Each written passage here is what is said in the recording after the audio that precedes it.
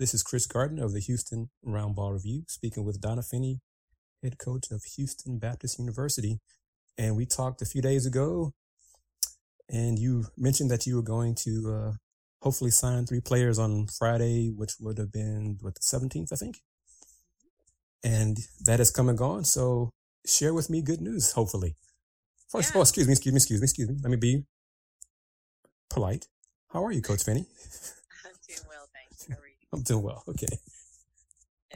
Good. Yeah, we signed the 3 girls last week, and really excited, to get them here. And I think obviously there's been, all 3 of them are international players, and there's been a lot of talk this week about, the impact on international players with what's been going on, and so it's been, a little bit of an uncertain time for them, but we've had clarification through our international office and immigration services that student visas shouldn't be impacted by what's going on. So we hope that we can get their visas processed and get them here in the fall as expected. So really excited to have them join us.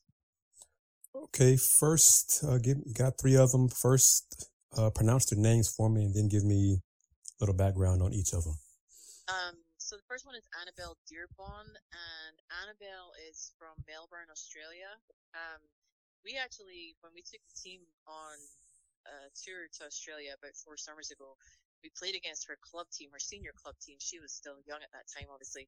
And so I, have kept a relationship with that club the last few years. And Annabel was their best junior player coming through the last couple of years, and so we're very lucky that she decided to choose HBU. I think that relationship definitely helped in us getting her to choose us. And she's a 5'10" guard, really can play any of the guard spots, but I think her biggest thing that we're really excited about is her court vision and her ability to make passes under pressure. Is something that we identified that we needed to bring someone in that was able to do that was able to get her post the ball. And her passing angles and her ability to see passes are definitely more mature than most kids her age. And I think because she's been playing up a level over there, and playing with senior players and people who are a little bit more experienced, she's had to do that. And so I think she'll have an impact immediately for us. She's also a really great scorer. Led her league in scoring over there. And played on the state team and has played up the level state as well. So she's very experienced, and I think she'll make an immediate impact for us. So we're excited to get her here in the fall. And then the second one is Linda Bruckner, and Linda is from Germany, and she's a 6-foot forward. And I think the biggest thing with Linda was her versatility, but also how athletic she is and mobile up and down the floor. I mean, she rebounds the ball well, but her versatility offensively, she can post people up, but she can also step outside and shoot 3 consistently well. She can put it on the floor from the high post. She's long and she moves really well. So I think her transition is going to be a little bit easier because of that. And just in talking with some former teammates that I played with over here, and also some that are now coaching in Germany, they feel like she's someone that's going to be able to come in and play immediately because of her athleticism. So I think she'll definitely push to get some minutes in her big rotation early on. And then the last one is Enya Maguire, and Enya is from Belfast, Ireland. And she is the sister of a current Husky that we have. So we've never had sisters on the team before, so we're going to see how that goes. But Enya is a point guard and has been playing prep basketball over here the last year at the Hun School in New Jersey. And when we were looking for someone to fill that point guard spot, we really wanted someone who was a vocal leader. That was our prime target. And Enya is definitely that. She has the ability to lead people on the floor. I think one of the things that impressed us the most was that she's so unselfish. But when she does look to score herself, she takes really, really high percentage shots. She'll pass the ball and find open players in transition. but when she penetrates, she does a really good job with her decision making as well. So we're excited about her because we kind of identified that as a need for us going forward, and I think she fills that, and she's so competitive and so coachable, and I just it was so taken by her personality and how she fit in with the team on her visit. So we're excited to add her to the group as well. Did her sister tell you about her? How did you first hear about Enya? So I mean, keep an eye obviously on what's going on back home and follow most of the European teams. And I had seen Enya play a couple of summers ago with the national team, under 18 team she was playing in at the time, and kind of just followed through and was keeping an eye on things, but Anna has been just a godsend for us, really. I mean, like, she transferred here, sat out this year, but I mean, just an incredible competitor, and her demeanor and personality has just, been fantastic for our team. And I think there's very few kids that can sit out for a year and only practice and not play and still bring it every day in practice. And Anna's one of those kids. And, I knew that her parents both coached and played at the highest level over there, are still involved in the game. They're very, very coachable kids. And so we decided, like, okay, we're going to take a look at Enya now and see, how she's kind of playing over here. And I mean, she dominated that prep league up there and, was their best player by far. And just seeing how much she'd grown as a vocal leader was, our decision to go for it. And we talked to Anna first because we wanted to make sure she was okay with it, obviously. And she was thrilled when we even suggested it. So, like I say, we've never had sisters on the team before, and I know that I definitely could not have played with my sister, but they've assured me that it's going to be okay. So, no, I think they do get on really well, and they're competitive, which will be good for practice, and they're going to have to deal with that because they play similar positions. So, yeah, I think she's going to be a great addition. I really do, just because of how coachable she is and how she's going to be able to transfer what I want onto the floor and be a leader, and that's really important for us. Okay, you mentioned you saw Annabel 4 years ago when she played on one of the younger teams. How did you first hear about Linda? So Linda actually, a friend of mine, another school, a bigger school, she had reached out to them and they didn't have a scholarship available. And she said, hey, I got this from a kid in Germany. Do you want to take a look? And so, I took a look, and then I called an old teammate of mine who I played with, Lamar. She coaches in the German league now, and I asked her if she knew her, and she actually had coached against her many times because her team played against Linda's team. And so I decided to take another look, and then she sent a bunch of film, and then I got some film from other coaches, talked to some other coaches in the league that I knew, and then we started talking to Linda consistently, and we just felt like she would be a great fit. She came on her visit with her dad the same time that Annabel came on her visit, and just really was a great fit. And we felt like, as I said, like, her athleticism ability is going to be really, key for her transition to playing over here. So I think she's going to be one. She's very, very competitive too, and I think she'll be one that competes for minutes early on. When did Linda and Annabel make the visits? Gosh, February must have been. Yeah, it was February. They went to the rodeo. I think it was like one of the opening days of the rodeo that we actually went. Wow. Yeah, so it was right before all this happened, and they did their visits then. So, yeah, it was. We were lucky that we managed to get everything done, I think, before everything shut down. So, yeah. Did Enya? Did she have a chance to make a visit, or she just relied on what her sister told her? No, she did a visit too. Okay. And she, so she came down from New Jersey, mm-hmm. And did her visit, and then actually flew home to Belfast for spring break, and is still there because she couldn't also get back over to New Jersey. So, she's doing her remote classes to finish off at the Hun, and staying in Belfast, and Anna's back there now, so they're working out together at home right now. Fascinating. Yeah, it's definitely been challenging because we now have players from 6 countries on our roster for next year. We have seven internationals total, and they're all at home except for Patience Idoko, who's actually staying in Austin with a teammate at the moment. She couldn't get back to Nigeria, so it has been challenging in terms of time difference, trying to get hold of some of them, when I need to get information and, trying to get paperwork processed, etc. The delays can be challenging sometimes, especially with the Australians, but, I think it's been good, and the girls I know they've set up their own call with the players where they're kind of getting together and making sure they do that on a weekly basis.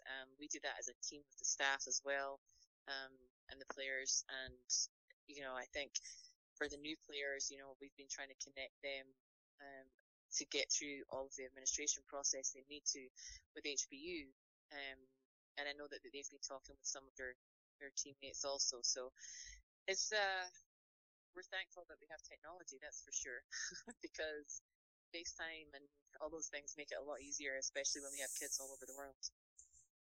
In your opinion, is Germany, well, let's just start here.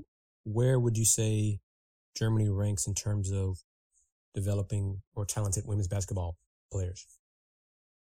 I think they've got a great program. I mean, if you look at even on Friday with the WNBA draft and look at, there was 2 German kids that went pretty high in the draft, and I think they do with their youth national teams. They do a great job of developing fundamentals, no doubt. And if you look at Sabali being an example of those kids, I mean, obviously she developed incredibly well at Oregon also, but she came in there with great fundamentals and athleticism and basketball IQ that was developed from a young age. And so I think they do a tremendous job with their national teams. And we've had now, this will be our 3rd German player since I've been here. And great work ethic and basketball IQ, and just really love the game. They have a real passion for the game. And I think that's going to help Linda when she comes over here with her transition also. So in terms of, a broad question, country-wise, which countries produce best talent? Women's basketball, obviously. Oof, well, I mean, obviously the US has the, the best, but I think, Australia does a great job through their academy program, their Institute of Sport. I think the system that they have down there really helps elite level players because they give them, the strength and conditioning, nutritional support, etc. that they need to develop their game. Spain obviously has a lot of talent. I think what's interesting with the Spanish kids is, and I had this conversation with another coach just this week, their transition is a little tougher to the US game. And I think it's because they have such a great program in place in Spain that a lot of them decide they don't want to come to the US and play in the first place. But they have, a great pro league over there. Their academy program is strong for their national team players, and they have so many clubs that you can play in Spain. I mean, when I used to take my national team every summer to Barcelona, we would take the team to Barcelona and prepare prior to going to the European Championships because we could play 6 to 8 games in the Barcelona area as preparation games and get really good level games against senior teams, so that my kids could play against high IQ basketball players going into the Europeans. And they just have such an infrastructure there for women's basketball. It's incredible. And I think they're probably one of, if not the strongest in Europe in that respect, in terms of developing female basketball players. But there's a lot of other countries that I think have been doing a great job over the last 5 to 10 years. I mean, I think, Sweden went through a phase where they did an incredible job with their national teams on the women's side of developing players. And, I think Denmark consistently has players come and play Division 1 basketball and do well. and so I think there's a lot of those smaller Nordic countries are doing a great job on the female side, and I mean, if you look at the numbers of international kids that are now playing with the NCAA, it's only rising each year. And on the women's side, I think it's even higher than the men's, and probably because there are less opportunities for the women to play pro when they come out of junior level in Europe, particularly. So the US is a great option for them, but I think there's a lot of countries doing a really good job at developing fundamentals, and a lot of great coaches as well, that do a tremendous job over there of developing young talent. And I know that because a lot of them are always asking me how they could get over here. So, but yeah, I think Australia and Spain probably be the two that kind of stand out for me in terms of their development of talent on the women's side. What were your thoughts on the WNBA draft? I thought it was, I thought it was great that they made it happen. I think for the women's game, it was important that it went ahead, and I wasn't really surprised by many of the picks. I mean, I think everybody knew who was going to go number one. It was a very obvious choice, but yeah, I mean, I think it was great to see some smaller schools represented in the draft. I think that was a good thing to see. I think it'll be interesting because it's probably is the only time that there's this uncertainty when and if the league will happen. And so, for those players, I think it's a shame that they have to sit and wait and see, because, being drafted is, probably the highlight of their career, and now they just don't know what's going to happen. So, but I think it was great that it did happen, and I think it probably got more exposure than it normally does because of the situation we're in. And I would probably guess that more people watched what happened on Friday night than normally would, which can only be good for the women's game. And shift gears again, and thank you for being the first person to tell me about the news, but I can add something to it now.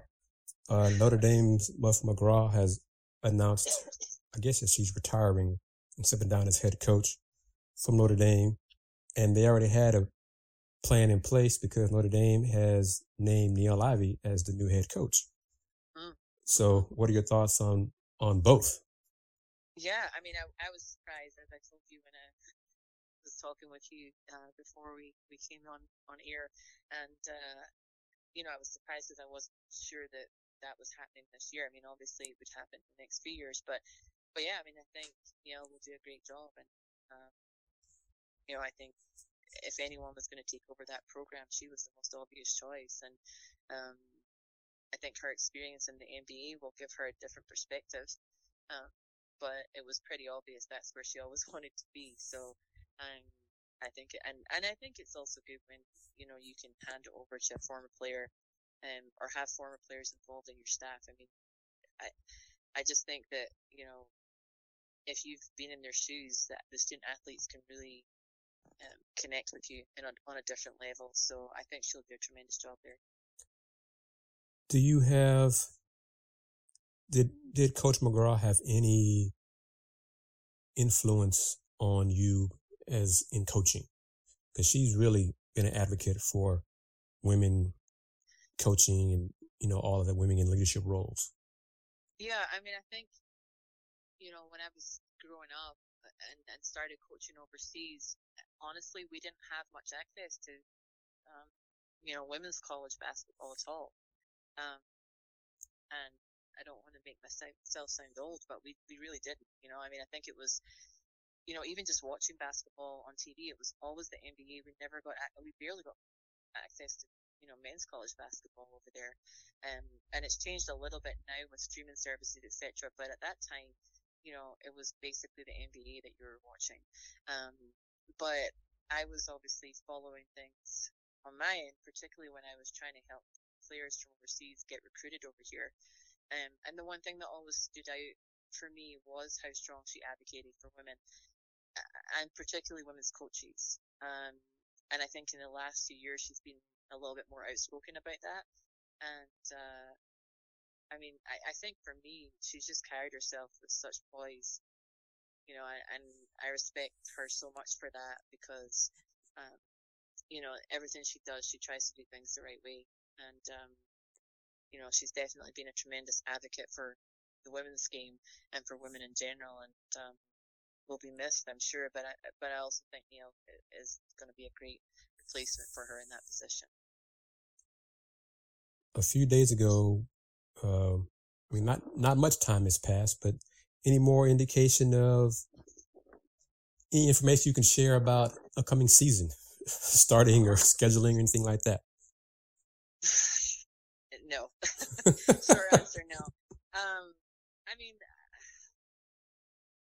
it's just so hard to predict what's going to happen. You know, I had a WBCA call on Monday, and you know, there's just so much uncertainty from everybody. But I mean, we were all talking as if things were going to be normal, you know, for our playing season. But I mean, the biggest impact right now is obviously July recruiting and whether or not that will happen, which it looks unlikely it will. But you know, things haven't officially been cancelled yet, so you know, from a playing season standpoint, you know, we hope that we will be able to bring our players back on campus in the fall and get going. But you know, one thing that did come up on that call, which is interesting, is that different areas of the country are at different stages, and so where we may be, you know, better off as such here in Texas, there are some areas that are not. So when we start to open up a little bit, and we start thinking, oh, we want to try and get official visits on campus in the fall, there may be some schools in August that still aren't open or can't do that. And so then there become implications, you know, nationally through the NCAA. Well, you know, will official visits be permitted in some areas and not others because there's a disadvantage for some schools? So there was a little bit of conversation about that and just how we move forward with different areas being closed, you know, to basketball activities, which include recruiting. So, yeah, I mean, it's just so uncertain right now. And I think that's why it's so important for us coaches to stay plugged in, you know, and be aware of what's going on and be connected to the WBCA and the NCAA and make sure we stay up to date with everything, so that we can make sure we're informed and we're informing our players and our staff on a daily basis because things are changing pretty rapidly. Coach, thank you very much, as always, for taking time to speak with me. Donna Finnie, head coach of Houston Baptist Women's Basketball. Is there anything you want to toss out there that we haven't talked about? Don't think so. Nope. And but if you do, then of course you know we can always do this again because I will continue asking you to talk to me for interviews. So because you're good at it. So thank you very much. Thanks, Chris. You have a good day. You too. Take care, Coach. Okay. Bye-bye. Bye-bye.